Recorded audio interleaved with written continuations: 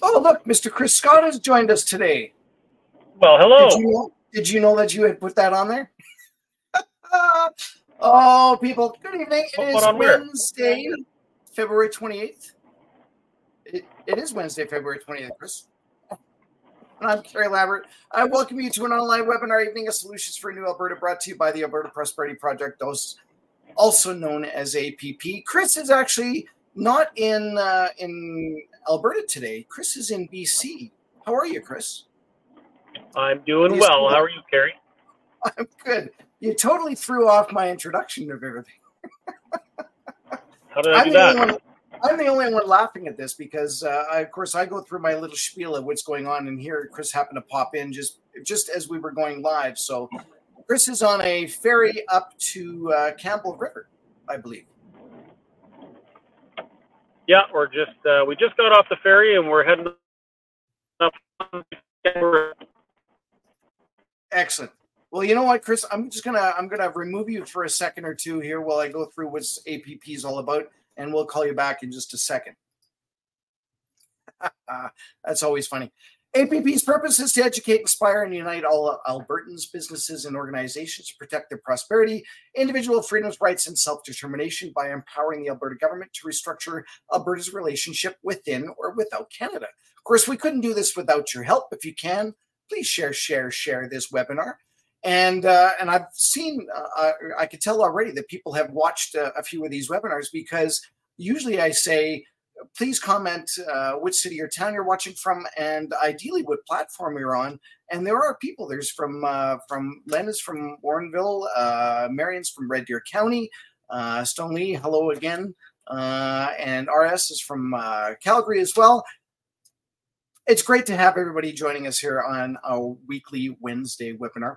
We are on Facebook, Twitter, YouTube, LinkedIn, and Rumble live. As well as after this live, we're also on other video and audio sites like Apple, Spotify, BitChute, and Vimeo, etc.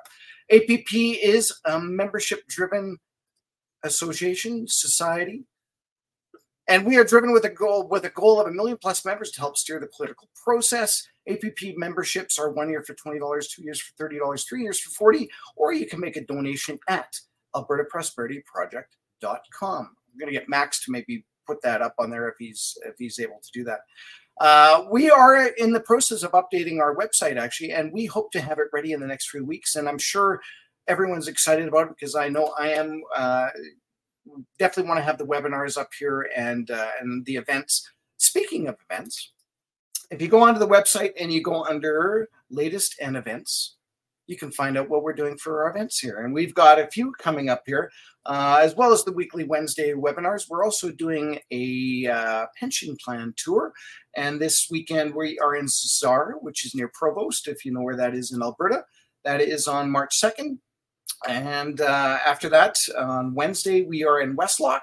And the following, what day would that be? The following Friday, I believe, would be in Beaumont. So if you're in the area there, please do check us out. Come on out and see what's going on. And I'm just going to hide that again. There you go. And so tonight is one of those, everyone's got to be talking about this. We got to be talking about our debt, whether it's your own personal debt or talking about Canada's debt. We are definitely talking about Canada's debt. We have Jake Fuss, who's an analyst and director of fiscal studies for the Fraser Institute. And I was going to say that we usually have APP's interim CEO, Chris Scott, who it was going to be joining us, and it looks like he will be joining us. So we'll call him up as well. And this is a live webinar, so we encourage you to ask questions and make comments throughout this presentation. Just put 3 question marks before your question, so it'll be flagged, and we can quickly view the questions. And with that now, I will bring on Jake and Mr. Scott. Good evening, gentlemen. Good evening. I've already said hi to you, Chris, though. Good evening. You know, it's going to get so dark that we won't be able to see your face pretty soon. That's lucky you. So, Jake, you're with the Fraser Institute, and you've got a little bit of a history. Why don't you explain or tell us a little bit about yourself and how you got involved with the Fraser Institute, and especially with what you're doing now. Sure. So I'm the Director of Fiscal Studies at the Fraser Institute, currently based in Calgary, Alberta. My role basically involves analyzing government debt, spending, taxation policies. I also look a little bit at labor policy and charitable giving, and a whole host of other categories. So generally I'm writing commentaries that you might see in the Sun Chain or other post media outlets, also Globe and Mail or National Post. And then on top of that, I also present at conferences and also present at post-secondary seminars for post-secondary students as well. And my background, I did both my degrees at the University of Calgary. So I originally did my Bachelor of Commerce with a major in finance. Then went on to do my Master's of Public Policy, also at the University of Calgary, because I had a keen interest in really public finance and government policy for Canadians. Yeah. So that was kind of what led me to the Fraser Institute, and ultimately ended up here about 5.5 years ago now. Okay. Now, when you're dealing with government, are you dealing with all levels of government, or are you specialize only in federal? Yeah, so I do a bit of everything. So the main focus, the main priority is looking at federal policy for me, but I also do a lot of work with the provinces as well. So we do have kind of regional initiatives at the Fraser Institute. So we also do have people that specifically focus on Alberta, British Columbia, Ontario, Atlantic Canada, for instance. So I'm also, covering the budgets for Ontario or British Columbia, Alberta as well. So we do deal with quite a bunch of different types of governments, different levels of governments as well. Not as much at the local level, but primarily provincial and federal. So here's the big question is, do all forms of government have debt? And is there good debt and is there bad debt? Yes. So for the most part, governments in Canada at really all levels do have debt. Now, there are certain municipalities that are restricted from having debt. So that's generally the case in Alberta, that most local governments can't take on debt. Okay. It's a little bit of a different case in some of the Ontario jurisdictions and other places in Canada. But there are also good types of debt and bad types of debt. So generally, borrowing money for things like infrastructure projects, those can have economic returns over the long term. So there might be a case to be made for borrowing some money in those cases. But, to kind of have day-to-day operational spending for governments, that is not an economic return to governments. So that is generally what we refer to is not good debt or bad debt. So there are different types of debt, and ultimately some are better than others. Okay. Now you've got a presentation done up here, and is that dealing with federal debt? So it'll mainly focus on federal debt, but we'll also delve into some of the provinces too, and specifically Alberta for this audience. So it will cover both provincial and federal debt. Okay, and one thing that before we went live, I just showed this to Jake, and of course he's seen it already. This is the Canadian Taxpayers Federation actually has a Canada debt clock. You may have seen it. Where's the actual clock? Is it just outside Ottawa? I believe it is. I remember driving by it and seeing these numbers, and of course, I was probably 16 when I drove by there, and the numbers were a lot smaller back then. But here you can see we're at, there's a lot of numbers there. I'm going to assume that's 1.2 trillion. That's correct, yes. And it's growing quite fast. And then divided by roughly the 40 million people in Canada, that's where we get everyone here owes $31,000, let's just say. Yeah, exactly. And we're going to get into some of those details too, because I think some of the numbers are going to be pretty shocking when we're comparing some of the different provinces, and then also factoring in the federal debt on top of the provincial debt that the Canadians have. So it's a pretty substantial amount. Okay. Chris, did you want to chime in on anything here, or do you think we can just start right in with the presentation? Yeah, but my service is so bad here. I'm not. As he locks up. So why don't we just, there you go. Why don't we just put the presentation up here? And I've got control of the slides, and you just let me know when you want to click, and then I will do that for you, Jake. Sounds great. Thanks very much, Kerry. And pleased to be joining you all today to be talking about what I think is a pretty serious issue in Canada, particularly over the last 10 to 15 years or so, which is really the growth in government debt. And we'll also be getting into the consequences for Canadians, because it's one thing to kind of talk about, the numbers that are on a piece of paper, the billions and trillions, but I think it's also important to talk about the actual consequences and the implications for everyday Canadians. So I'm going to be talking a little bit about some of the research that I've done with some of my colleagues recently, and also some of the research that we've done really over the last 5 or 10 years as well. So we'll be talking about federal debt primarily, but we'll also talk quite a bit about provincial debt as well. So next slide, please. So just kind of giving some context here, I picked this particular example to kind of set the stage for you.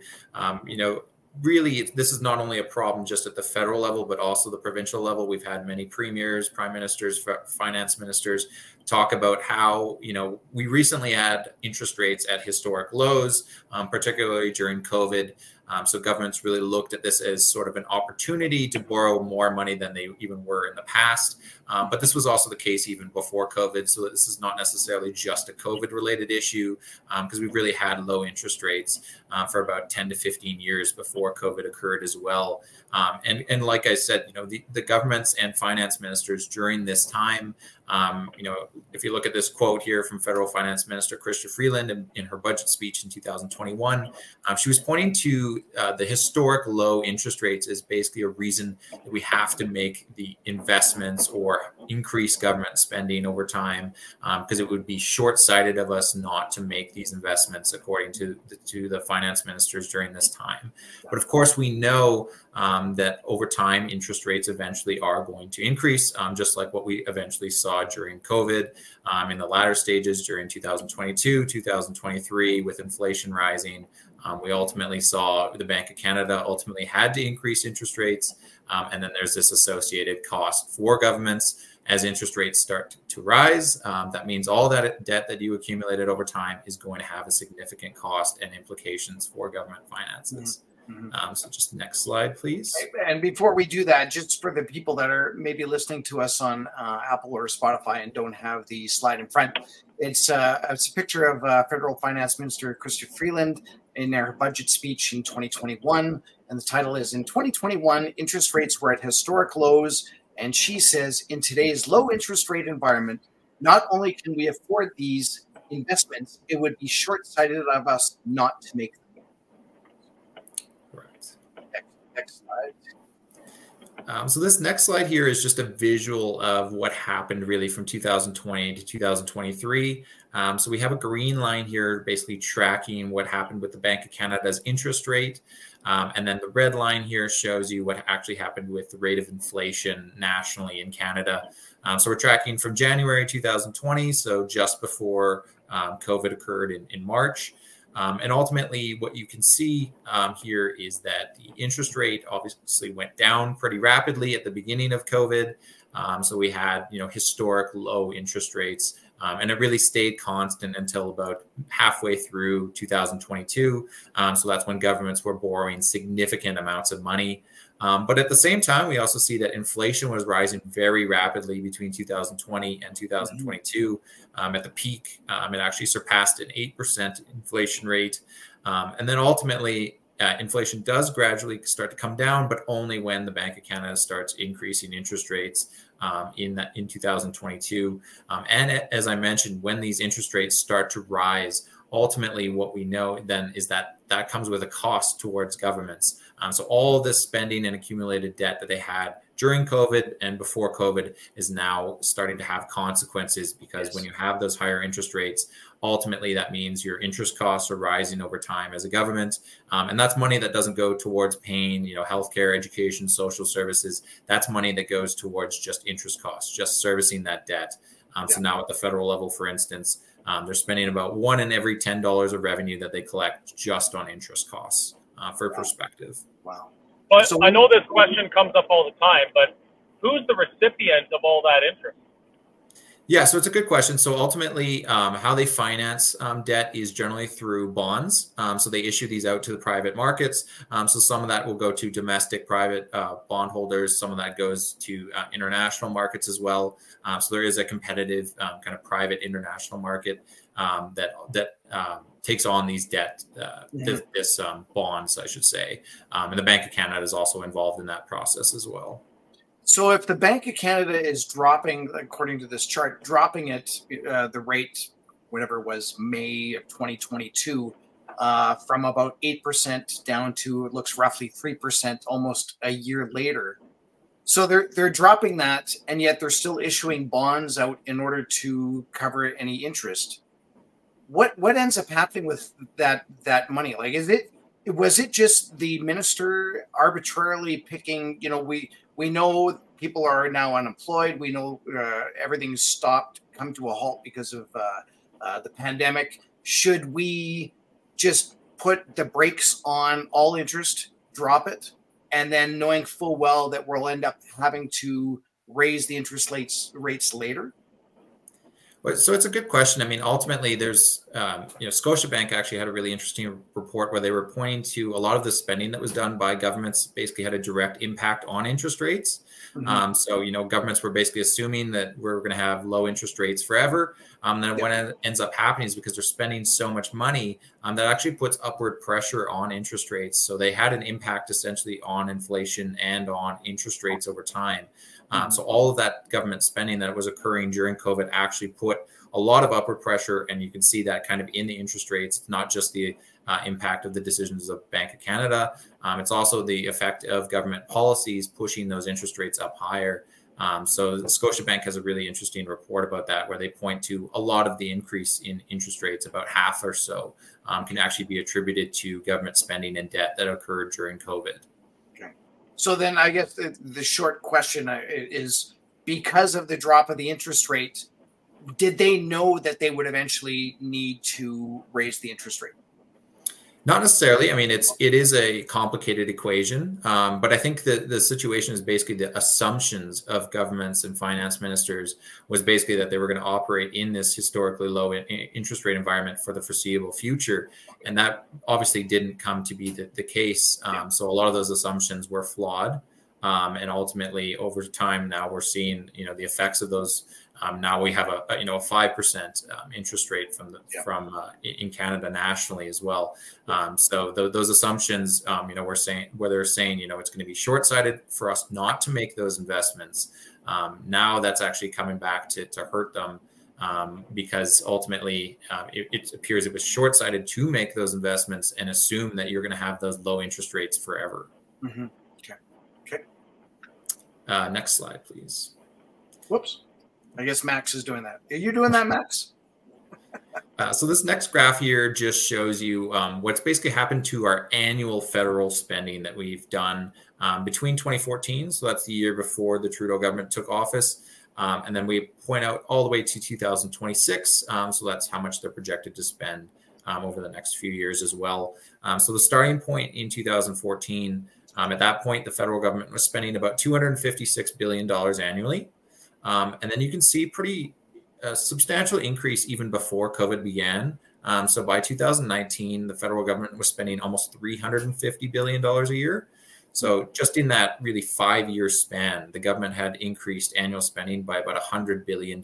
So just to put that in perspective, then obviously you can see in this graph here, there's a pretty substantial spike during 2020. We reached record levels of spending. A lot of this was attributed to, emergency spending and other things. But then coming out of COVID, you can see spending does come back down. However, it remains at significantly higher levels than it was before the pandemic.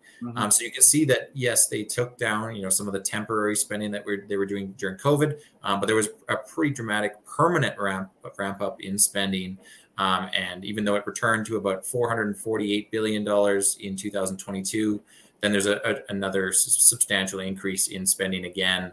And by the year 2026, the federal government expects to spend just under $500 billion annually. And just to put this in perspective again, this is almost double what we were spending just in 2014. So in the span of basically 11 or 12 years, we're going to basically double the size of the federal government and how much we're spending currently. And this is ultimately a problem because the federal government is borrowing money to pay for all of this new spending that it's taking on. Wow. And it is important to point out here, folks, the federal government is borrowing money on our behalf.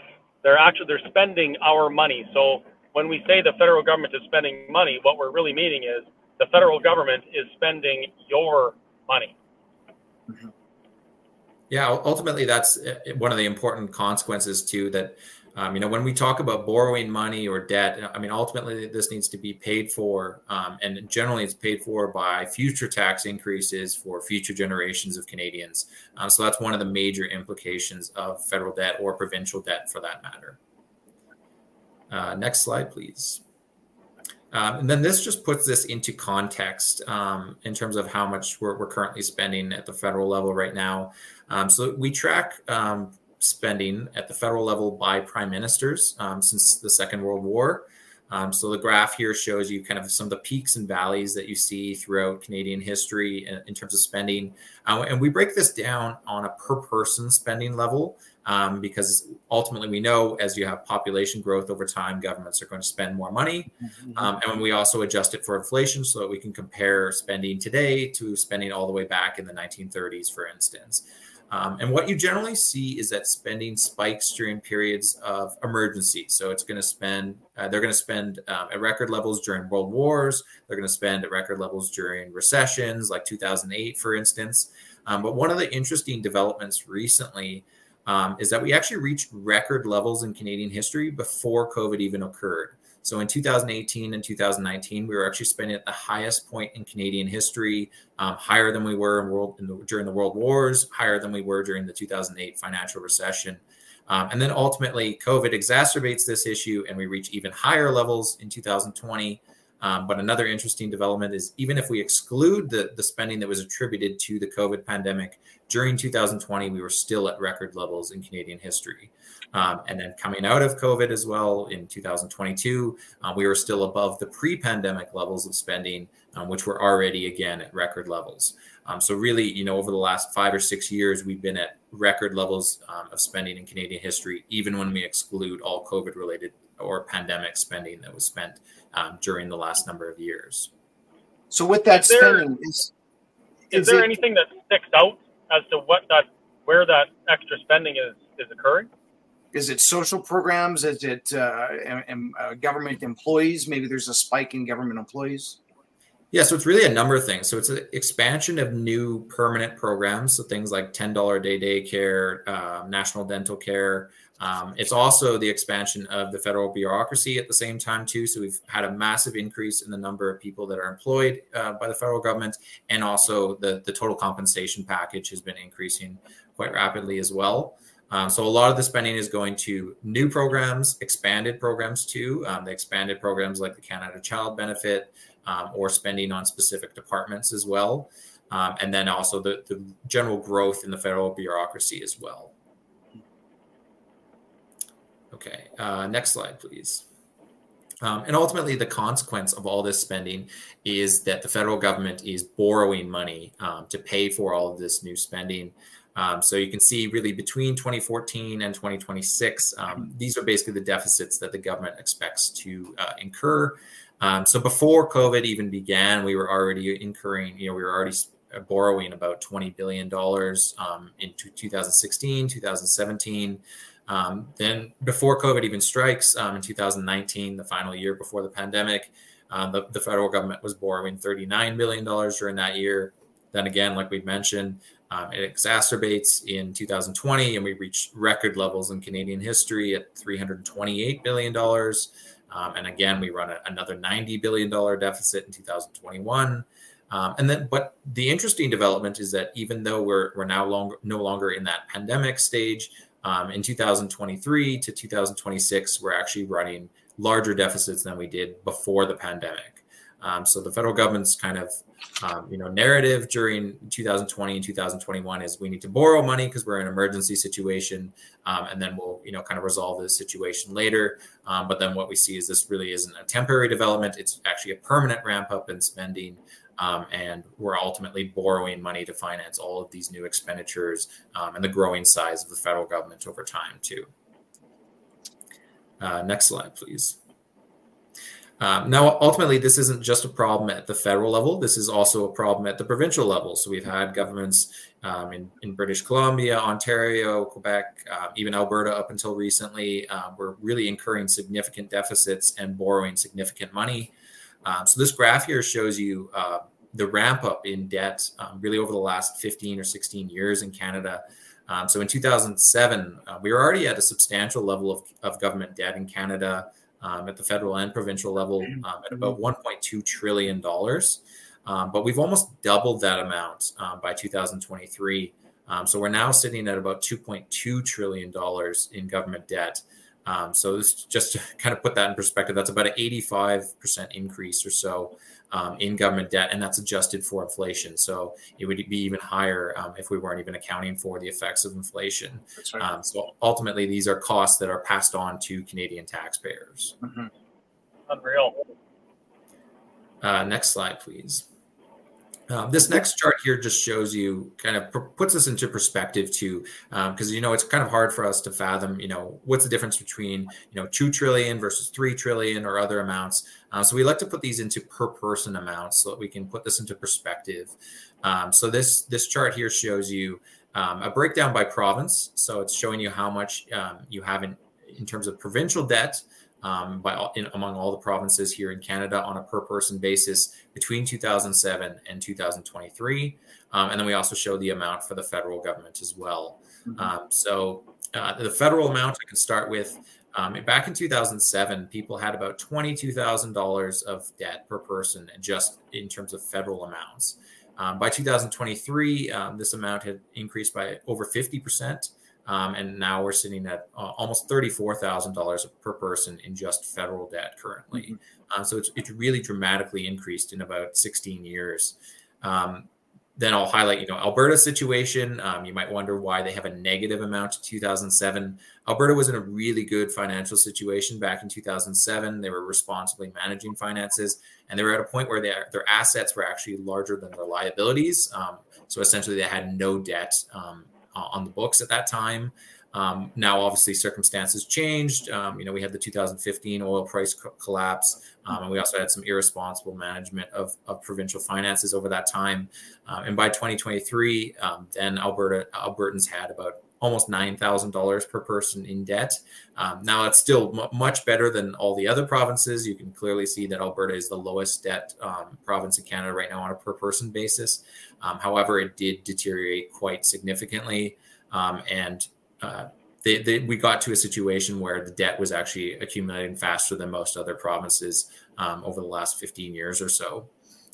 But generally, what you can also see is some other common trends. Generally, Western Canadian provinces fare much better in terms of finances. So places like British Columbia, Alberta, and Saskatchewan generally have much lower debt than other places in Canada like Ontario or Quebec, which have almost double the amount of debt per person as some of the Western provinces. And another kind of province that sticks out for me is Newfoundland and Labrador. You can see that they have about 4 times as much debt as Alberta at over $32,000 a person. So they've really had issues managing their finances, despite the fact that they have similar circumstances to Alberta and that they have oil and gas revenue as part of their budgets.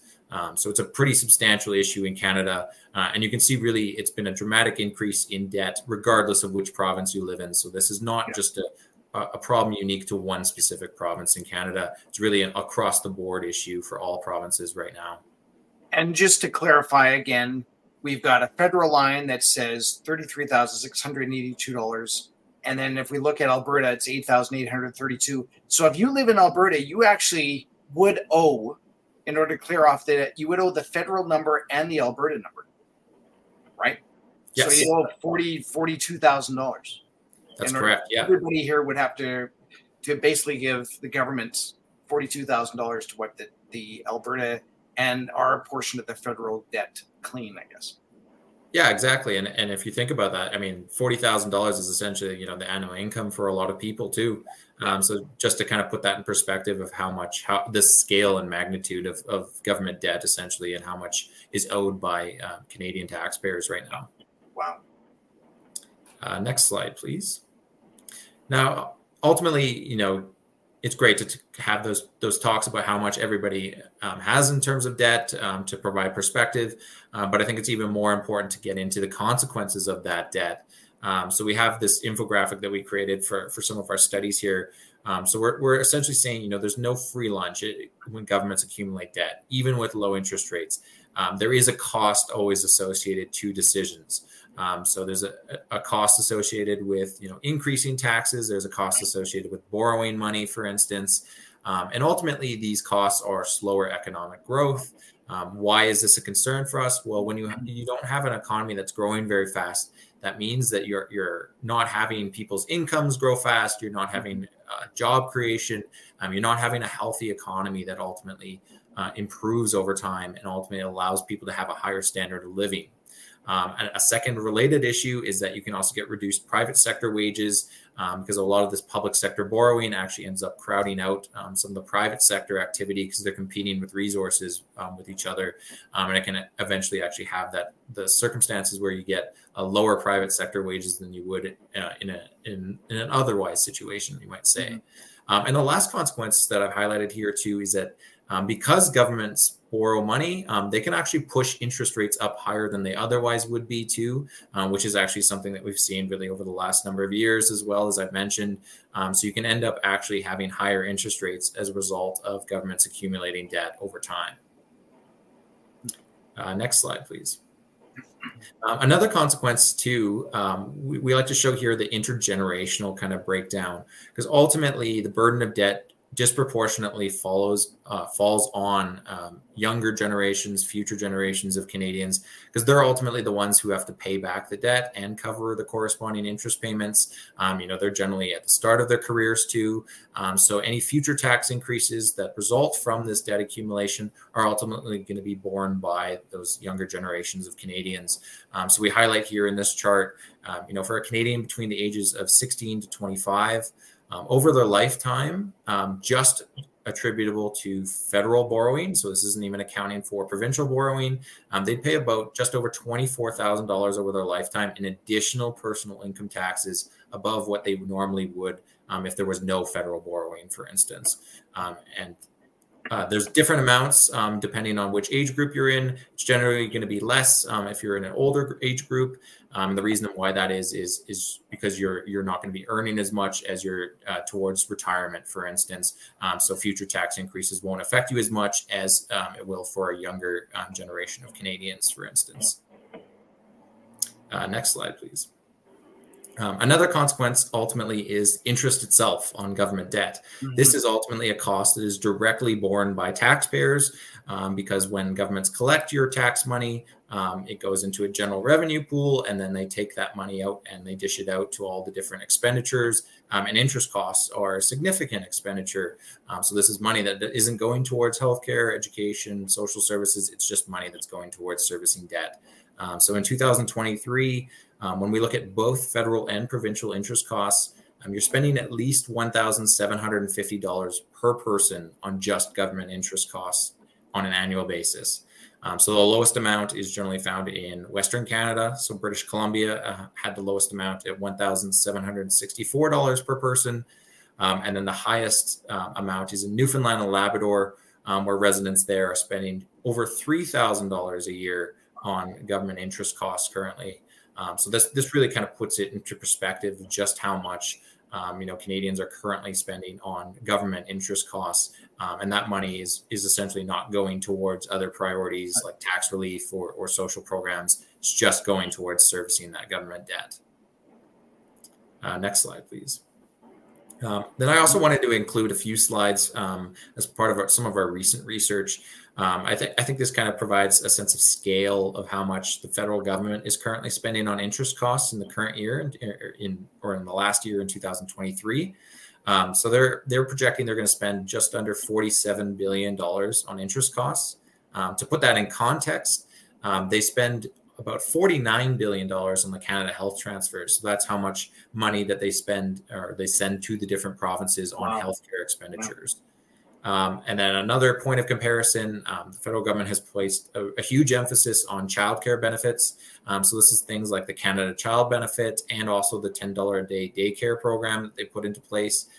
So that's a huge priority for the federal government. They're spending about $31 billion annually on that program. So just to give you a sense of scale, they're spending significantly more on interest costs than they are on their key priority of childcare benefits.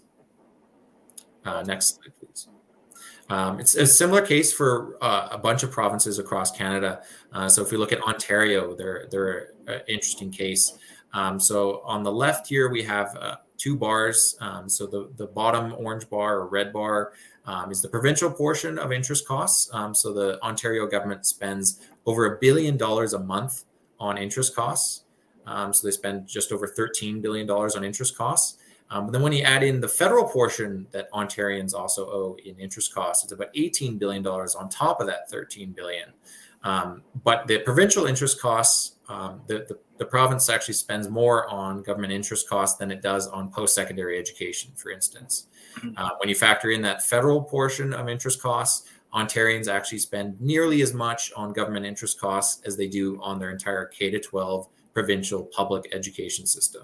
So this kind of just shows you, how fast these interest costs are growing, and really the scale of these interest costs as well. Next slide, please. Alberta is a very similar case as well. So in Alberta, the government in Edmonton is spending just over $3 billion in 2023 on provincial interest costs. This is more than they spend on their Children's and Family Services Department, for instance, at $2.9 billion. When we factor in the federal portion of interest costs that Albertans also spend, then it's ultimately almost as substantial as what the province spends on K-12 education when we're looking at the combined cost of provincial and federal interest costs. So again, it's just a substantial amount of money that governments are currently spending. They're spending basically the same amount on interest costs as they are on, important public priorities like K-12 education. Next slide, please. And then this last one here just shows you consolidated government interest costs. So this includes federal debt, provincial debt, and local debt across Canada. So in 2022, all levels of government collectively spent about $82 billion on interest costs, which is roughly what the entire K-12 education system in Canada cost. And it's also more than what Canada spent on Canada Pension Plan and Quebec Pension Plan benefits. So again, interest costs are a substantial expense relative to other priorities in Canada. Next slide, please. So ultimately, what can governments actually do about this, or what can Canadians do about this? Because there are ways that, that we can stop accumulating debt, turn around our fortunes. This is not set in stone. But what ultimately can governments do about this problem? Next slide, please. Really, what we've done at the Fraser Institute is look at fiscal rules. So these are ways that we can put constraints on governments in terms of how much they're borrowing, how much they're spending, and apply some discipline on government finances and make sure that they're fiscally responsible, not only in the short term, but over the long term, so that we can have this for multiple generations of Canadians. So fiscal rules for governments that limit spending are really the best way to stabilize government finances and debt. They ultimately result in less debt. They stabilize government finances. They provide a level of sustainability, and they can also improve economic growth over the long term because there's more certainty especially for private sector investors, where they're not worried about constantly having to have future tax increases because you're borrowing money and paying for it at a later date. So there's a lot of economic benefits from having proper fiscal rules in place. And what do I mean by fiscal rules? Well, ultimately, it's about capping the rate of growth for spending, for instance. So maybe you're saying, okay, you can only increase spending by a maximum of 3% year over year, or that you're putting limits on how much governments can actually borrow, or other things like that. So actually having tangible fiscal rules in place are really beneficial. Governments a lot of the times either don't have these rules, they don't follow them, or sometimes they ignore things and scrap legislation that tries to put some discipline on them when it's convenient for them and they want to just borrow more money or spend more money, for instance. Next slide, please. This is particularly the case in Alberta, where I think it's really important for the provincial government to have fiscal rules. We have something that we call the resource revenue roller coaster. So this has a lot to do with oil prices in Alberta. So when times are good, we're able to balance budgets because we have a whole lot of oil and gas royalties and revenue that goes towards the provincial government. But then what they do is basically just increase spending and basically wipe out a lot of those gains that we have from that oil and gas revenue when times are good. And then what happens is inevitably when times are bad and oil prices go back down, our spending remains at elevated levels, but our revenues are way down. So we incur these massive budget deficits. And we're basically riding this constant resource revenue roller coaster over time. And there's dramatic implications for Albertans during those times.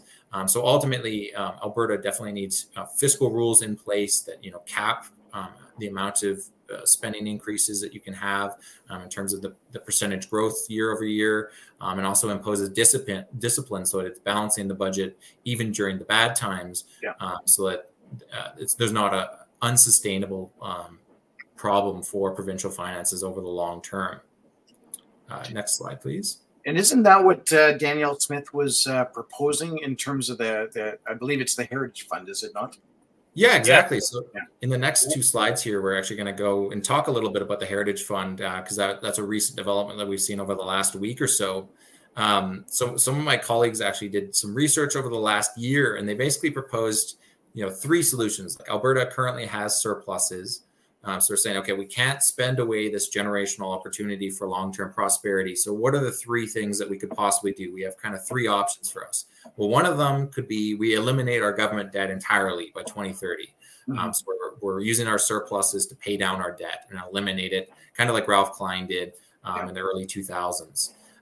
Another option is to save a lot of this oil and gas money that we have right now to avoid future deficits. So this is really the option of kind of the Heritage Fund, for instance, where we're reserving a certain proportion of our non-renewable resource revenue, and we're putting it towards the future, and we're investing it in a fund over the long term so that we have a sustainable flow of revenue. And the third option was to use surpluses to reduce personal income taxes for Albertans so they have that kind of immediate return in their pocketbooks. Now, ultimately, Premier Smith, with her announcement last week, and what we'll see likely in the budget tomorrow, provincially as well, is that they essentially chose the second option, which is to save to avoid future deficits. So they're going to invest a proportion of non-renewable resource revenue into the Heritage Savings Fund, which has really been neglected for a long time in Alberta. It used to be a pretty strong program back in the 1980s, and then eventually it got whittled away by successive governments making decisions about what they were going to do with non-renewable resource revenue. A lot of it was basically just spent away towards programs and other things like that at the provincial level too. Next slide, please. We had some recent research from some of my colleagues too in pointing out what can be done with the Heritage Fund, for instance. We looked to another jurisdiction that's pretty close by in Alaska. So they actually implemented a fund that's very similar to Alberta's Heritage Fund, but actually had much stronger rules in place and has actually grown quite substantially over time compared to Alberta. So in 2019, Alaska's fund had about $65 billion in assets in US dollars. And during that same year, Alberta was much, much smaller at about $16 billion Canadian in its Heritage Fund. And the reason why Alaska has been much stronger is not only because of these rules, they have mandatory contributions that are required by law for their governments to make. So they have to put away a certain percentage of their non-renewable resource revenues every year into the fund, and they're required to do that, and they can't disregard those rules. And another unique factor of the Alaska Fund is that they also issue dividends to residents. So what they do is that they actually give a portion of the fund, about $1,000 per person to each Alaskan each year. And this basically provides some skin in the game for Alaskans so they have a vested interest in maintaining a responsible management of the fund because they actually get immediate returns and they get long-term returns as well from the fund. So they've been very responsible with how they managed it, whereas Alberta has really neglected it for a long time. But now Premier Smith is committing to reestablishing this fund and putting away a portion of our oil and gas royalties into that fund. But one of the important developments too that my colleagues have talked about is in order to maintain this heritage fund over successive governments, one of the important things will also be putting in constitutional rules to ensure that it's not easy to just kind of scrap legislation willy-nilly and get rid of those rules.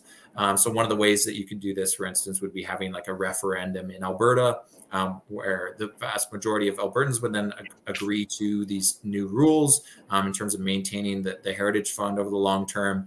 Then you pass legislation provincially, and then you get it recognized by the Federal House of Commons and Senate. So that's one of the ways that you can kind of ingrain these rules into a constitutional property to ensure long-term sustainability. Next slide, yeah. Then looking at the federal level, it's a very similar case as well. We've done some research in this area as well. So having strong fiscal rules in place could actually solve Ottawa's deficit problem. They could actually get back to balanced budgets if they're actually capping how much they're spending on a year-over-year basis. So ensuring that they're not spending faster than the population is growing, or they're not spending faster than inflation, for instance. So there's many different rules that the federal government could use to impose discipline on themselves to actually get back to balanced budgets in the near future. The problem is you need a political willingness to do so. And that's not something that we've currently seen at the federal level. Next slide, please. So some of the recent research we did, we had a study that actually came out earlier this month. And what we pointed out is that Ottawa could actually, wouldn't even have to make cuts to spending in the next 2 years to return to a balanced budget. They just need to slow down the growth rate or the increases in program spending, and they could actually get back to a balanced budget by 2026. So we show, the current projections for the federal finances right now. They're projected to have about a $38 billion deficit in 2024. And then in 2026, they would be projected to have about a $27 billion deficit. So it would shrink a little bit over the 2 years. But we show if they actually limited annual spending growth to about 0.3% for 2 years, so a little bit more than almost freezing federal spending for 2 years, then the federal government can actually get back to a balanced budget and decrease its deficits quite fast. So it just requires a discipline, imposing that responsible fiscal management on Ottawa's finances. And we could actually get back to a positive situation for federal finances really quickly. But it just requires, again, some discipline from the federal government. And of course, if you're tightening the purse strings, everybody says, so what would you be getting rid of? Would they be certain social programs? Would they be the military? Like where with all that money that is currently being spent at almost $40 billion a year, they would have to look back and go, we got to trim 20 billion off. Where's that 20 billion going to happen? And then the next year, where's that other 20 billion going to happen? Yeah, so it's a good question. So ultimately, there's a few areas that we point to as kind of starting points. One of the areas is kind of what we refer to as corporate welfare or business subsidies. So some of our research pointed to between 2007 and 2019, governments at all levels in Canada spent $352 billion on corporate welfare during that time.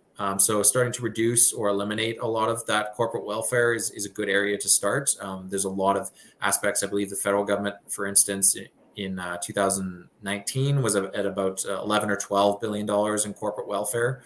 So that kind of provides you a sense of scale in terms of the amount of business subsidies or other things that were going out to businesses that we've seen in the economic research are not actually helping the economy, and in many cases they can actually be hindering the economy because what the governments are doing is actually picking winners and losers in industries and businesses rather than allowing the private sector to determine which businesses and industries are ultimately actually going to thrive over the long term. Yeah. So it's actually having that active government role that is not actually beneficial to the economy. A few other areas too, aligning government sector wages with private sector wages. Right now, there's a huge wage premium that's earned by government sector workers compared to comparable private sector workers who have similar education, experience, and types of roles. So generally in Canada, I believe the amount was something like at 8%. Our government sector workers earn about 8% higher wages than comparable private sector workers who do similar types of work. So that's another area that they could target. And then the last thing that we also highlight too is just eliminating government fiscal waste. We know there's a whole host of issues that the federal government could really trim the fat on so many different categories. Yeah. Arrive can. So there's so many different, that's one instance, Arrive can, when you look through some of these auditor general reports, really, there's pretty, shocking results for a lot of these different programs where there's government mismanagement, government inefficiencies. Similar story with a lot of the COVID programs that we saw as well. We did our own estimates, and we estimated that about 25% of COVID spending was wasted or inefficient or misspent.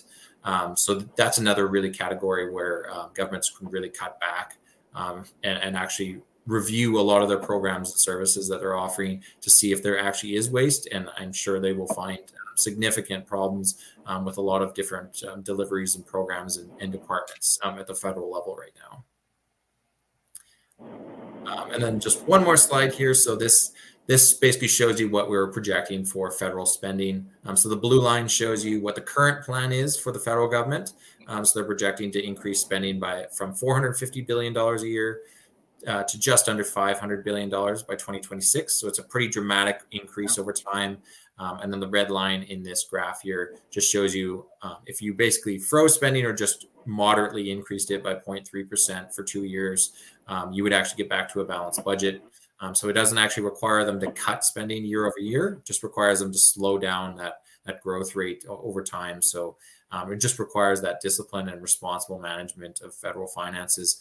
So there is a path forward and there is optimism, but the federal government actually has to change course dramatically if they actually want to return to a balanced budget and get back to a stable level of finances right now. Of course, is my final slide. When you're saying a balanced budget, so if you're looking at $450 billion, is that what the revenue, like tax revenue that comes into the government is $450 billion, and then we're looking at expenses of $450 billion? Correct. Yeah. So that is basically just balancing the books. So it's saying, okay, we're matching revenue with spending. So we'd be taking in, for instance, $450 billion of revenue, and we're spending $450 billion. So this isn't even proposing necessarily dramatic reductions in spending. We're just saying, hey, if you match revenues with expenditures, you get back to a situation where you're no longer accumulating debt. You're just getting back to kind of that scenario where everything's back to balance. Then we can actually maybe get into a situation where in future years we run surpluses and we start paying back this debt. We have higher revenues than we do expenditures. But the starting point is ultimately getting back to that balanced budget before you can even have those conversations about surpluses. I thought there was a law, or they talked about it a long time ago, about making a law that said the budget had to be a balanced budget. So one of the issues is that there have been many cases in Canada of balanced budget legislation. So they're required by law to have the balanced budgets. The issue, though, is that because it's just legislated and it's not a constitutional rule, it's just as easy to just scrap that legislation and get rid of it when it's convenient. So that's one of the reasons why we advocate for putting in constitutional rules, because they're much harder to undo than just a simple piece of legislation that says you have to balance the budget, because those are really easy for successive governments to come in and just simply scrap those rules and say, no, we don't want to do that anymore. Or even sometimes the same government that put in that legislation ends up being the ones to scrap the legislation because it's no longer politically convenient for them to have that narrative, or they're in a recession or something like that. So that the dynamics change pretty quickly. Well, the only problem with that, and I agree with you, is that constitutional change in this country the bar is so high it is all but impossible, unfortunately. Yes, that's true. Especially at the federal level, the constitutional changes are much harder to make. It's a lot more feasible though at the provincial level because the stakes or standards aren't as high of a requirement from a legal standpoint. So it's easier to make constitutional amendments at provincial levels than it is federal. But I do take your point about how hard it is to make those constitutional requirements. But it's more about a kind of a long-term view, especially if Albertans or Canadians view that as something that they want to ensure long-term discipline on their governments. Then something like a constitutional amendment might be the way to go, just because the legislation ultimately, that route only works so much as the government itself has to be willing to impose that discipline on itself. And the second that they're no longer willing to do that, then it's very easy to get rid of those rules. So when you talk about provincial constitution, you're talking about creating one. No, it's actually just the constitutional amendment. There's legal requirements and precedents already in Canada. So what some of my colleagues have done work on, it has to get recognized by the Federal House of Commons and Senate, but you can actually have a referendum in Alberta and then pass legislation provincially, and then it just gets recognized by the Federal House of Commons and Senate, and then it would get ingrained essentially, I believe it would be like an amendment constitutionally for Canada.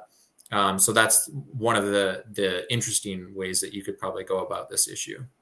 So now, are you talking about you're talking about making an amendment to Constitution Act 1982?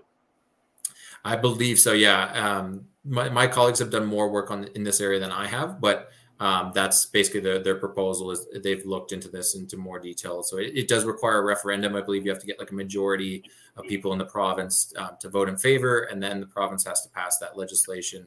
And then I think because it's part of the Constitution Act 1982, then you need the federal recognition as well. There is a separate formula that would be applied at the federal level. That's a much higher kind of threshold where it requires, 50% in every province plus, I believe it's like 2/3 of the House of Commons or something like that as well. So there's a higher threshold for federal constitutional amendments. That's interesting. That's something we're going to have to look into, because I was unaware that we could make any amendments or alterations to the Constitution without the high threshold. So we're going to take a little dig into that later on. Yeah, for sure. Yeah, it's an interesting development, and it's only popped up really recently because the discussion about the Heritage Fund is really what precipitated this. So one of my colleagues, for instance, is doing a lot of work on the Heritage Fund and some of the other Alberta issues. So this is one of the things that they're proposing, is to make it a constitutional requirement. So they actually have some articles that will likely, I think one already came out in the Calgary Sun or Edmonton Sun, talking about the Heritage Fund and what they want from constitutional requirements, for instance. Interesting. Okay, right on. Well, I'm glad we heard that. It gives us something to chew on. Yeah.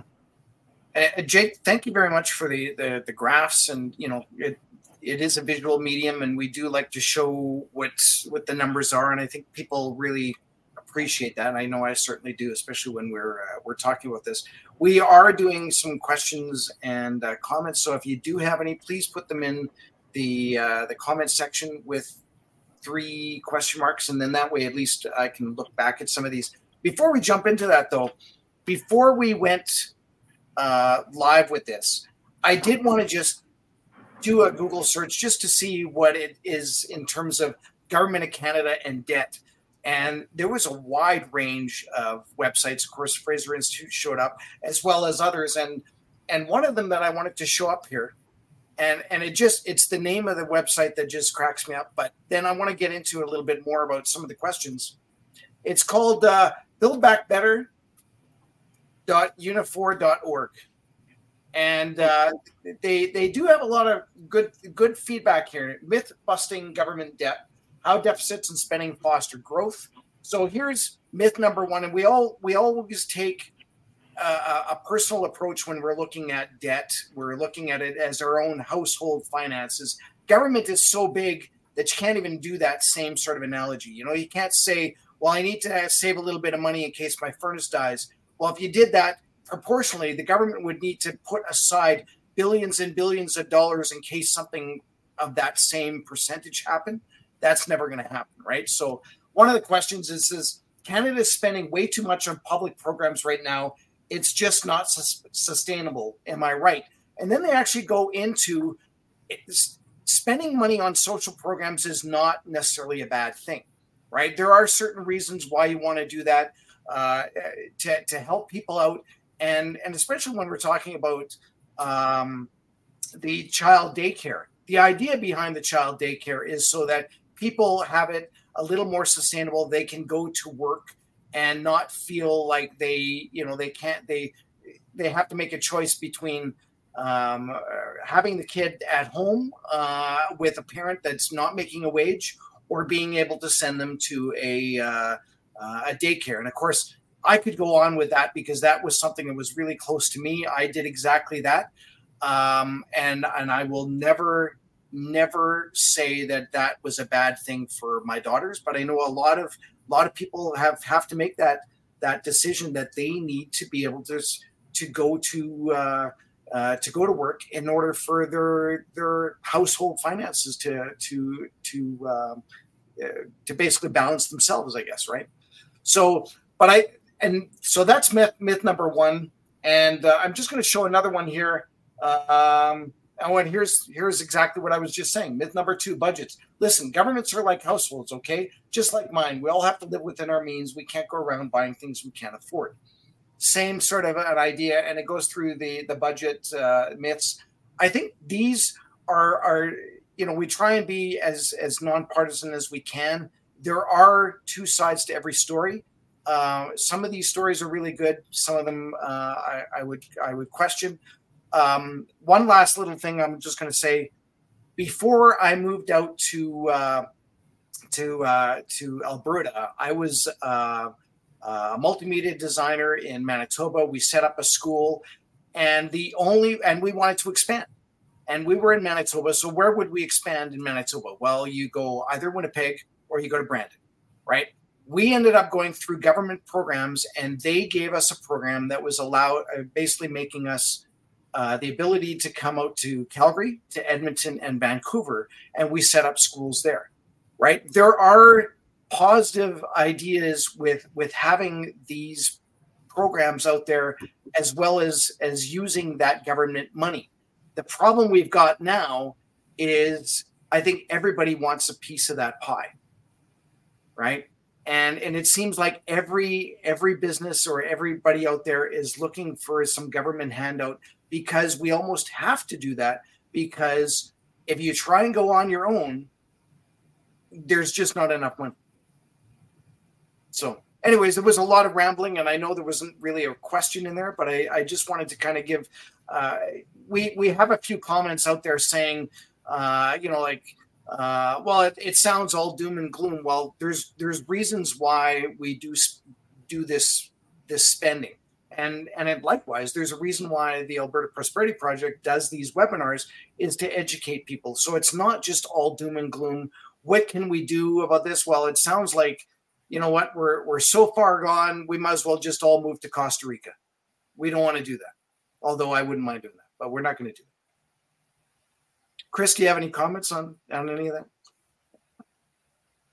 Chris just muted himself. Try again. Get it. There you go. There we go. Yeah. So did you just ask if I had any comments? If you had any, of course, I know you have comments. We're going to get to this whole time. We're going to get to this. I can't get this one phrase out of my head, and that is, the budget will balance itself. I don't understand what's happening here. Why has it not balanced itself? Yep. Jake, why is the budget not budgeted or balanced itself? Well, yeah, I mean, ultimately it is. It essentially, you can get into a situation like our revenues have actually grown quite fast in Canada, especially at the federal level. So if the government had simply been more responsible with spending, so they can still increase spending over time. That's not an issue. It's just the rate of growth in spending has been so much faster than revenues have grown. It's been faster than our economic growth rates. It's been faster than our population growth and inflation levels. So the federal government actually could have been in a balanced budget scenario many years ago, because of how much growth we've actually had in revenues over time. They could have actually matched that and just simply grown spending at the same level as revenues are projected to grow. And we could have actually been in a situation where we've had a balanced budget much, much faster. But the issue has been just that spending is growing so much faster than revenues. So the budget could essentially have balance, but we're getting into a situation now where a lot of discretionary decisions by the federal government and by provinces as well is increasing spending at an unsustainable pace.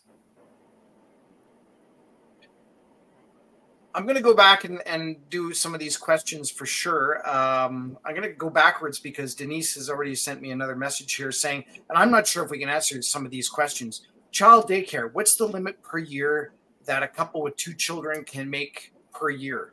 I don't know. That might be something that you could probably just look on the Canada website. Yeah, if you look at like Canada Revenue Agency, for instance, they set out a lot of the eligibility criteria and the income thresholds, and the amounts for things like Canada Child Benefit and the $10 a day daycare program as well. So you can see a lot of the conditions and eligibility criteria on the government websites for that information, but I don't know the numbers off the top of my head. Yeah. Carrie, programs like the $10 a day government subsidized daycare, yes, in my mind, it's a disaster. The government taxes us beyond anything reasonable, and then they create these programs. They spend 300% more than the private sector would spend on these programs. Yeah. And they dangle these carrots in front of us as some sort of a virtuous, compassionate thing for us Canadians. But the reality is, they've taken our money, mismanaged it, and then created programs to try and convince us that it was a good idea to tax us this way in the first place. So there is another way to do that, and that would be get out of our business, quit taxing us so much, and then we wouldn't be sending our children to state-run daycare. Yep. Or whatever. Yeah. Here's one. Sorry, I'm covering Jake's face with this, but David says, great information, Jake. However, the projection to balance the budget in 3 years does not consider relieving Canadians of the harsh tax load that they are currently paying. What are your thoughts of reducing taxes and the impact on balancing the budget? Yes, so this is actually a great question. So I'm actually currently doing research on this very issue about how you balance the budget while also reducing tax rates. So what we've shown is when you just go do the scenario where you're not reducing tax rates, you can balance the budget, like I said, by just basically freezing spending for 2 years or 3 years.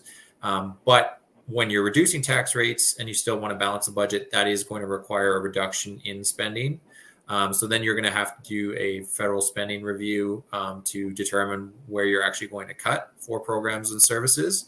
But it is feasible. And one of the ways you can do that is actually by reducing tax rates, by also eliminating a lot of tax credits. The reason why we would eliminate certain tax credits is because a lot of them can actually distort the system and create special privileges or biases for certain individuals and not be offered to other individuals. Mm-hmm. So it's actually an inefficient way of going about it, where you have a lot of tax credits in the system. So one of the things that we recommend is actually reducing tax rates really across the board, and then using some of the money that you gain from eliminating certain tax credits to actually pay for that reduction in tax rates. So that's one of the ways that you can actually kind of limit how much you need to decrease program spending, is actually look at how do we reform the entire personal income tax system, for instance, to make it more efficient, to also make it less burdensome for families. But we also know, even when you go beyond personal income taxes, when you look at things like property taxes, sales taxes, the list kind of goes on. Our calculations have the average Canadian family spending about 45% of their annual income on total taxes. So it's a pretty substantial amount. So I think there's also needs to be a lot of discussion among not only the federal government, but also provincial governments and local governments about the taxes that we're imposing on Canadians right now. Because if you look at property taxes, for instance, really across Canada, they're increasing at a very unsustainable pace currently. Yes, they are. Like almost 10% all across the board. So, yeah. It's my understanding, though, that as any jurisdiction decreases taxes and makes it more attractive for investment and business, that also increases the overall revenue available as a tax base. Is that not that also would contribute to that calculation, would it not? Yes. So that also affects it too. One of the benefits of actually reducing tax rates is that you do get more business investment, you get more job creation. So generally what can actually happen is you might actually increase your revenue over the long term. So that's another development. It might not happen in the immediate short term, but it will happen over the kind of medium or long term as well, that you can see those economic benefits. So that's another reason, not only to just help the pocketbooks of Canadians by reducing tax rates, but also the economic benefits that come over the long term, not only from a revenue standpoint, but also just job creation, business investment, things that we need actually more of to get innovation and also to improve living standards for Canadians. Because right now we have pretty stagnant living standards for Canadians. So one of the solutions that you can actually have is to reduce tax rates, to actually improve those incentives to save, work, invest, and so on. Here's a question, and again, there's a lot of these similar questions, so we'll try and jam them into one.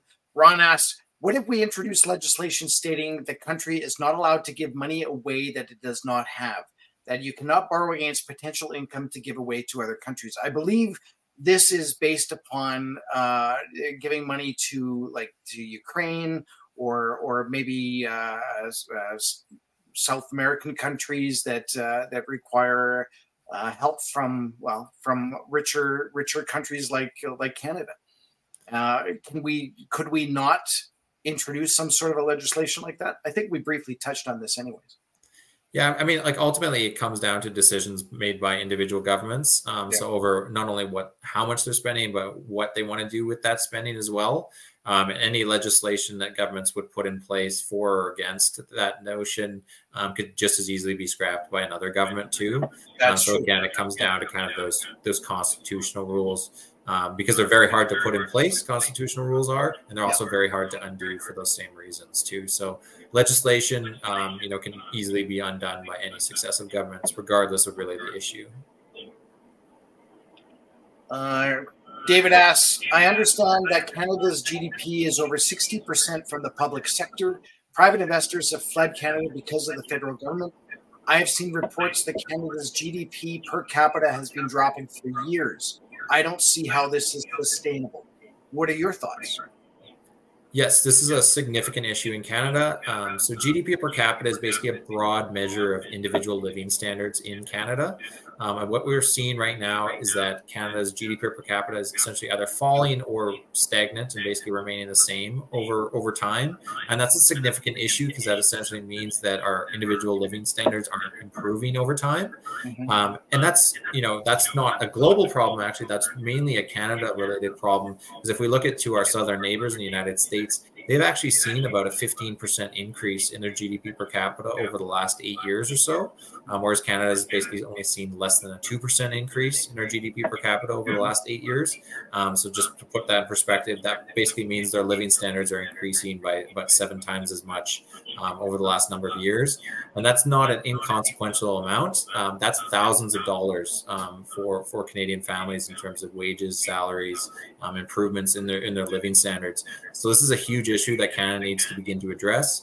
And one of the ways that we can address that, for instance, is by looking at our tax system, which is very punitive at the moment. So I think that's really the first step that we need to take. And then other things that we can do too is also addressing a regulatory burden in Canada, so we can actually get projects done nationally in Canada.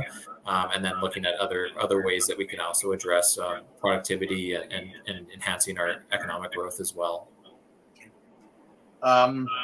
And again, a few more of these questions. What about a flat tax across the board? I know there have been a few political parties that have said, you know what, we're just going to do 20% or 30% right across the board, and that will pay for things. And likewise, there's another series of questions kind of, what are your thoughts of having consumption taxes versus our current tax system?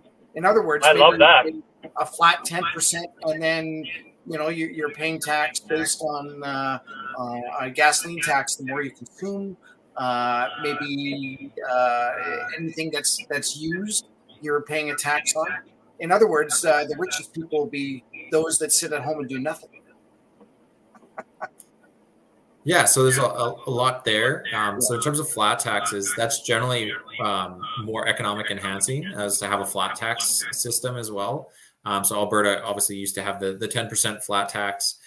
So that might be one thing that the province or other jurisdictions can look at revisiting, is having a flat tax structure, because it generally actually serves your province quite well. It actually attracts a lot of skilled workers to the province. It attracts a lot of businesses, for instance, having those flat taxes and the lower tax rates as well, when you're competitive with other jurisdictions.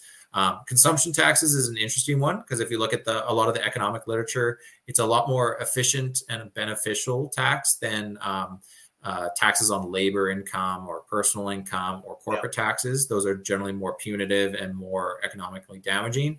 Now, there has to kind of be a right balance between all of those aspects, in terms of, how much you're setting for consumption taxes versus personal income taxes and corporate income taxes. But if we look at, some interesting countries like Estonia, for instance, they have a flat tax rate structure, and they also have a consumption tax as well. And they're generally thought of as being one of the best tax systems. They used to be under former Soviet control up until the 1990s. And then when the Berlin Wall fell, they had a pretty substantial development where they modernized quite quickly and had that flat tax rate structure came in quickly, as well as their consumption tax. And they generally have one of the better tax schemes in the world. So it's a pretty interesting model that I think people might want to pay attention to, is in Estonia, which is just a small country in Eastern Europe. Yeah. Chris, I muted you. Did you want to say something? Oh, I just got excited when I heard the idea of a consumption tax. So I completely agree with that. And in my view, nobody should ever be taxed or penalized for earning. Nobody should ever be demanding that they receive a portion of another person's income or a value they've created or a product they create. It's a horrible system. But a consumption tax that was on a scale that suited the products you were buying. For instance, if you buy a loaf of bread, you shouldn't be taxed on it. If you buy a really nice stereo for your house, maybe it would be 8 or 9%. If you're going to go and buy a Lamborghini or a Ferrari, well, then maybe you're going to pay 30 because you obviously have the money to buy a Ferrari, right? So in my mind, that's a much simpler, more efficient, and fair tax than any income tax could ever be. In addition, imagine the bureaucracy that we could dump if we didn't have a revenue agency that dealt with income tax. I just think that's a fantastic idea.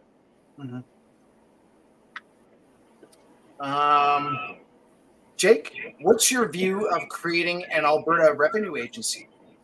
And Captain Carter says, "Thank you, John." Chris, you're muted. Question. Yeah. It's a good question. I haven't done as much research into this area because we have another colleague that specializes in Alberta related issues. So they're looking at, for instance, the Alberta pension plan, some of the proposals that have been made, in recent years from like the Fair Deal panel, for instance. That is something that has been raised as the Alberta Revenue Agency, similar to kind of Quebec has their own revenue agency, for instance. The only issue for me, just from a high level, is the costs and administration expenses. If you're collecting your own tax revenue, that is, ultimately going to be borne by Albertan taxpayers as well, because you have to pay to essentially establish your own system as well. And you're not going to get a commensurate reduction in federal taxes, even though you're no longer paying, for Canada Revenue Agency purposes, for instance. So that's the only thing I would say is just that might be one consideration for people, is that there are going to be those administrative and bureaucratic expenses to set up and continue running an Alberta Revenue Agency. So that's probably the only comment that I can give on that thing, just because I don't know enough details about that. We have other colleagues looking into that. I definitely agree. There's the setup cost and there's the letting it run cost. The reason why I like the Alberta Revenue Agency is because right now the money goes to the feds and then the feds give it back to us. If we had our own Alberta Revenue Agency, we would be in control of the money, and then we would give the money to the federal government for those social programs, or even programs that we would be using the federal government for, right? And we were talking about the Alberta pension plan versus the Canada pension plan, especially when we were talking about Quebec and having their own revenue agency. So of course, question is, RS asks, does it make sense for Alberta to have an Alberta pension plan and opt out of the Canada pension plan? We're not going to hold you to this, Jake, so answer this as best as you want to, because we all have our own opinion on this. So go ahead.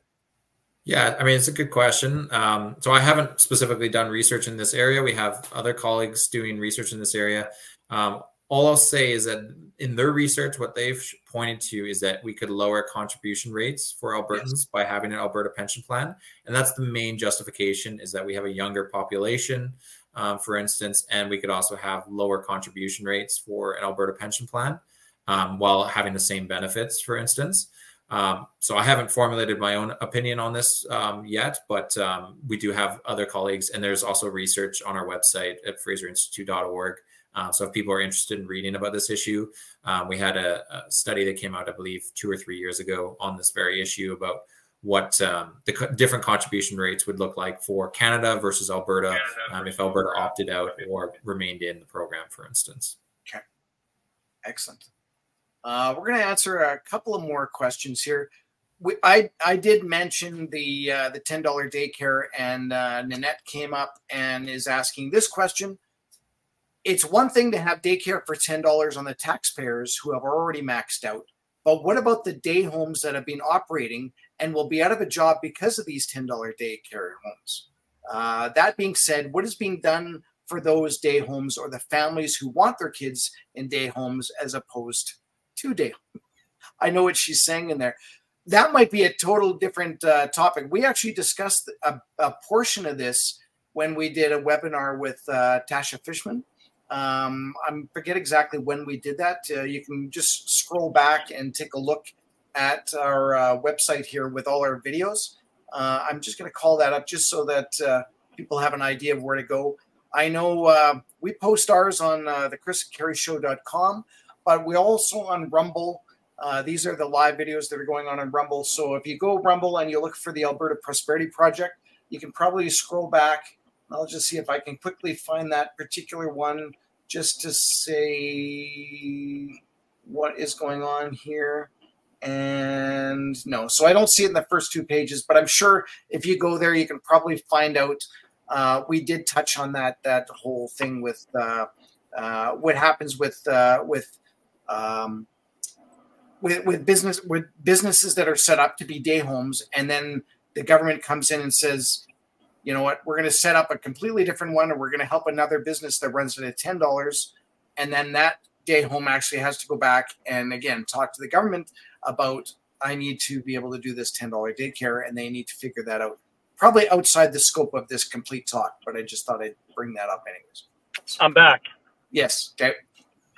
So I'll make a quick comment on both the Alberta Pension Plan and the Alberta Revenue Agency, and then I got to start driving again. Okay. So regarding the Alberta Revenue Agency, Jake, you're absolutely right. There is a cost to setting it up, but the main points of the Alberta Revenue Agency, at least in my opinion, is that what we're experiencing right now in our relationship with Ottawa is that they collect our taxes and then they send us back transfers, unless, of course, we're trying to stand up against a certain policy. And then, as they've done in the past, they hold back transfers or whatever in order to get us to concede to their demands or bend to their will. Just recently, the federal government dangled a multi-billion-dollar carrot in front of our government's nose and said, we'll give you your money back if you agree to participate in a federal health data collection scheme, which is infringing on provincial jurisdiction in healthcare. So it is important to have our own tax collection so that we have the gold and then we make the rules for starters. But also that bureaucracy, yes, it would bear a cost and we'd have to pay for it as taxpayers, but it would be in Alberta. And that's a big deal for me is, the GTA right now is thick with federal workers who exist solely off of our tax dollars. And they spend their money in that area and they vote for policy that is to their benefit. I would rather remove that power from Ottawa and bring it back to our province where it belongs. So all of the money that's being spent on the bureaucracy is spent back in our province.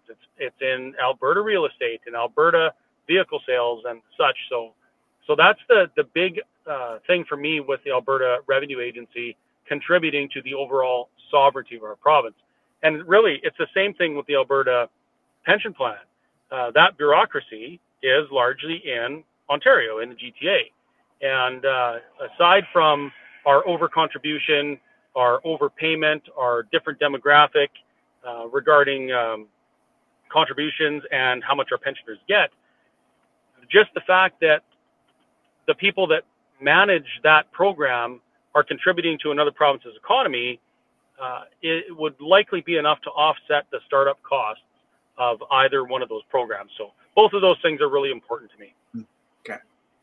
And a few just comments here. They're, it makes me, Denny says, it makes me sick to my stomach when I think what my grandchildren and great-grandchildren will go through, especially when it comes to the burden of tax.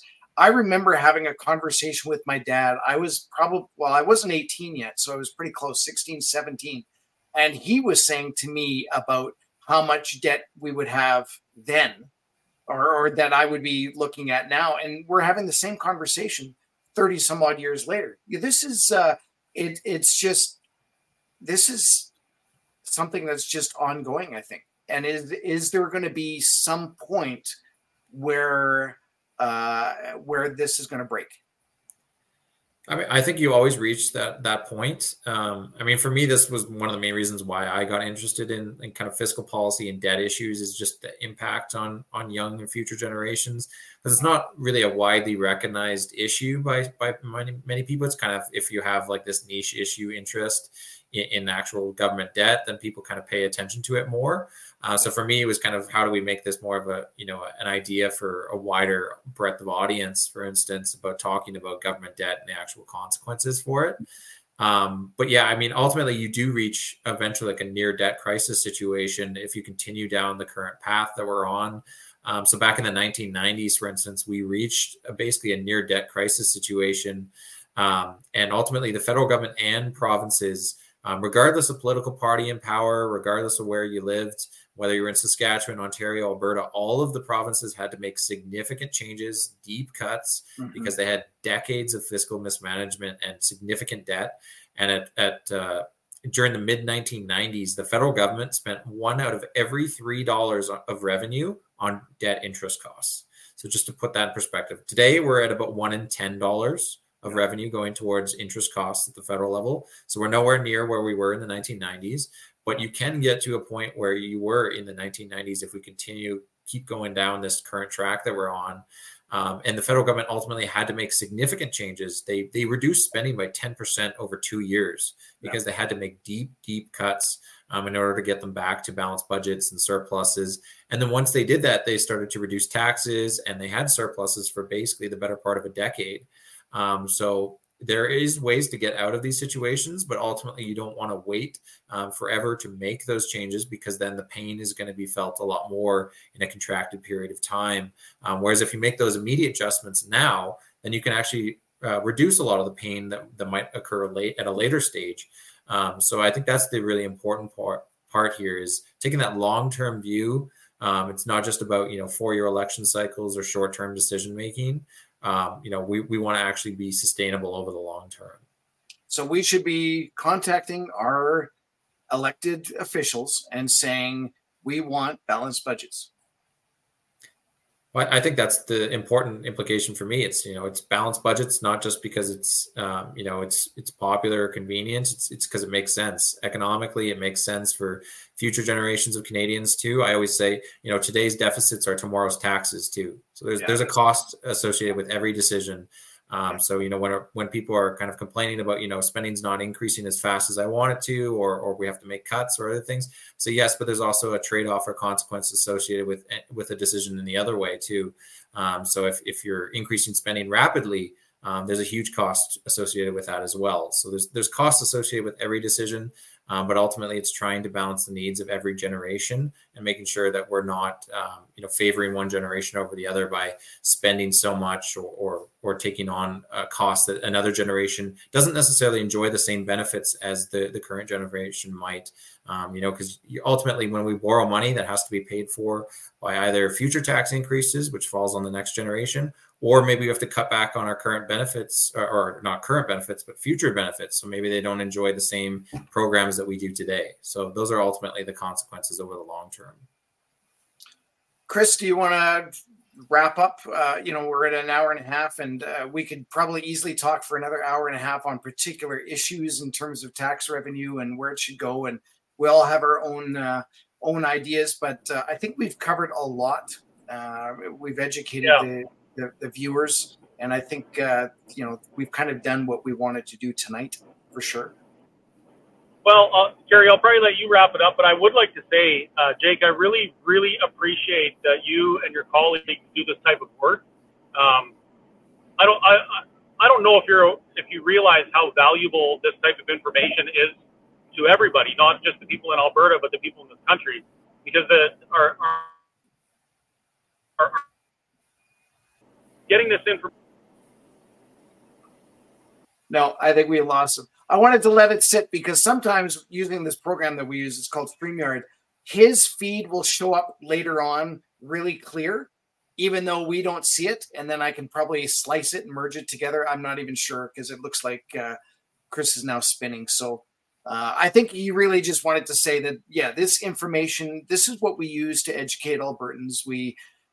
That's kind of the whole point of the Alberta Prosperity Project, is to talk about what rights we have and how to be prosperous. And obviously, if we can reduce taxes, number one, if we can reduce interest being paid on those taxes and any burden that the federal or provincial government are using, then that benefits us as Albertans. So I think that's really what he wanted to say. And again, thank you so much for all the work that you've done with this, Jake. Amazing.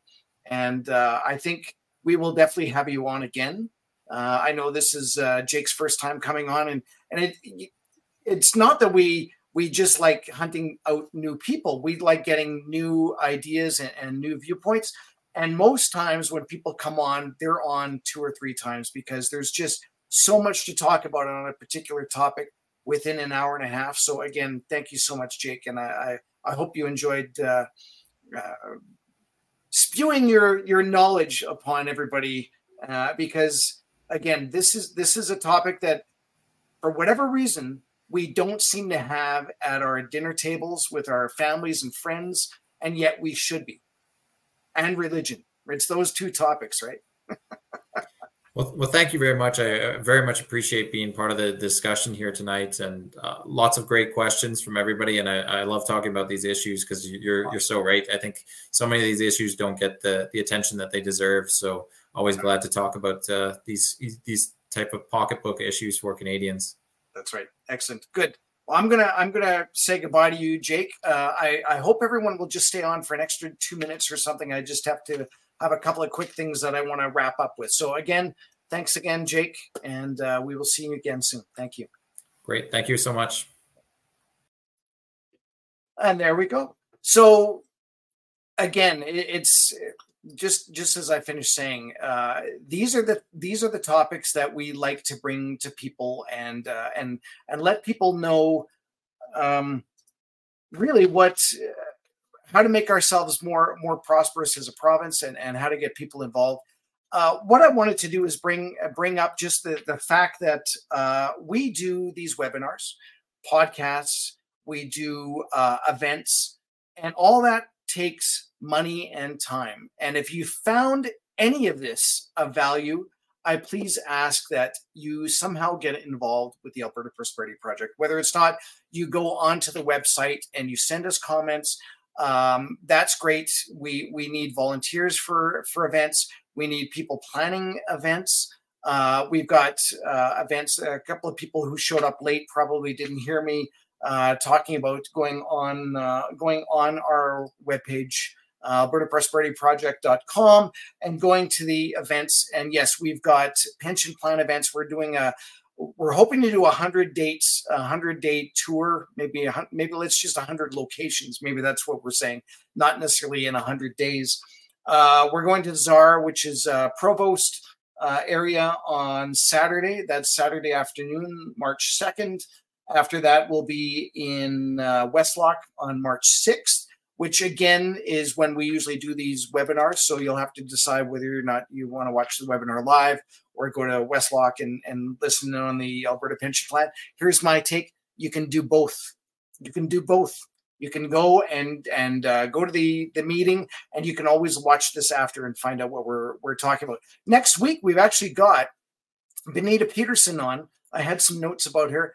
We know Benita. Chances are you may know her in Alberta. She's a political advocate, and she's been involved in a few groups, including Take Back Alberta, the United Conservative Party, and including her own group that's called All Fired Up for Freedom.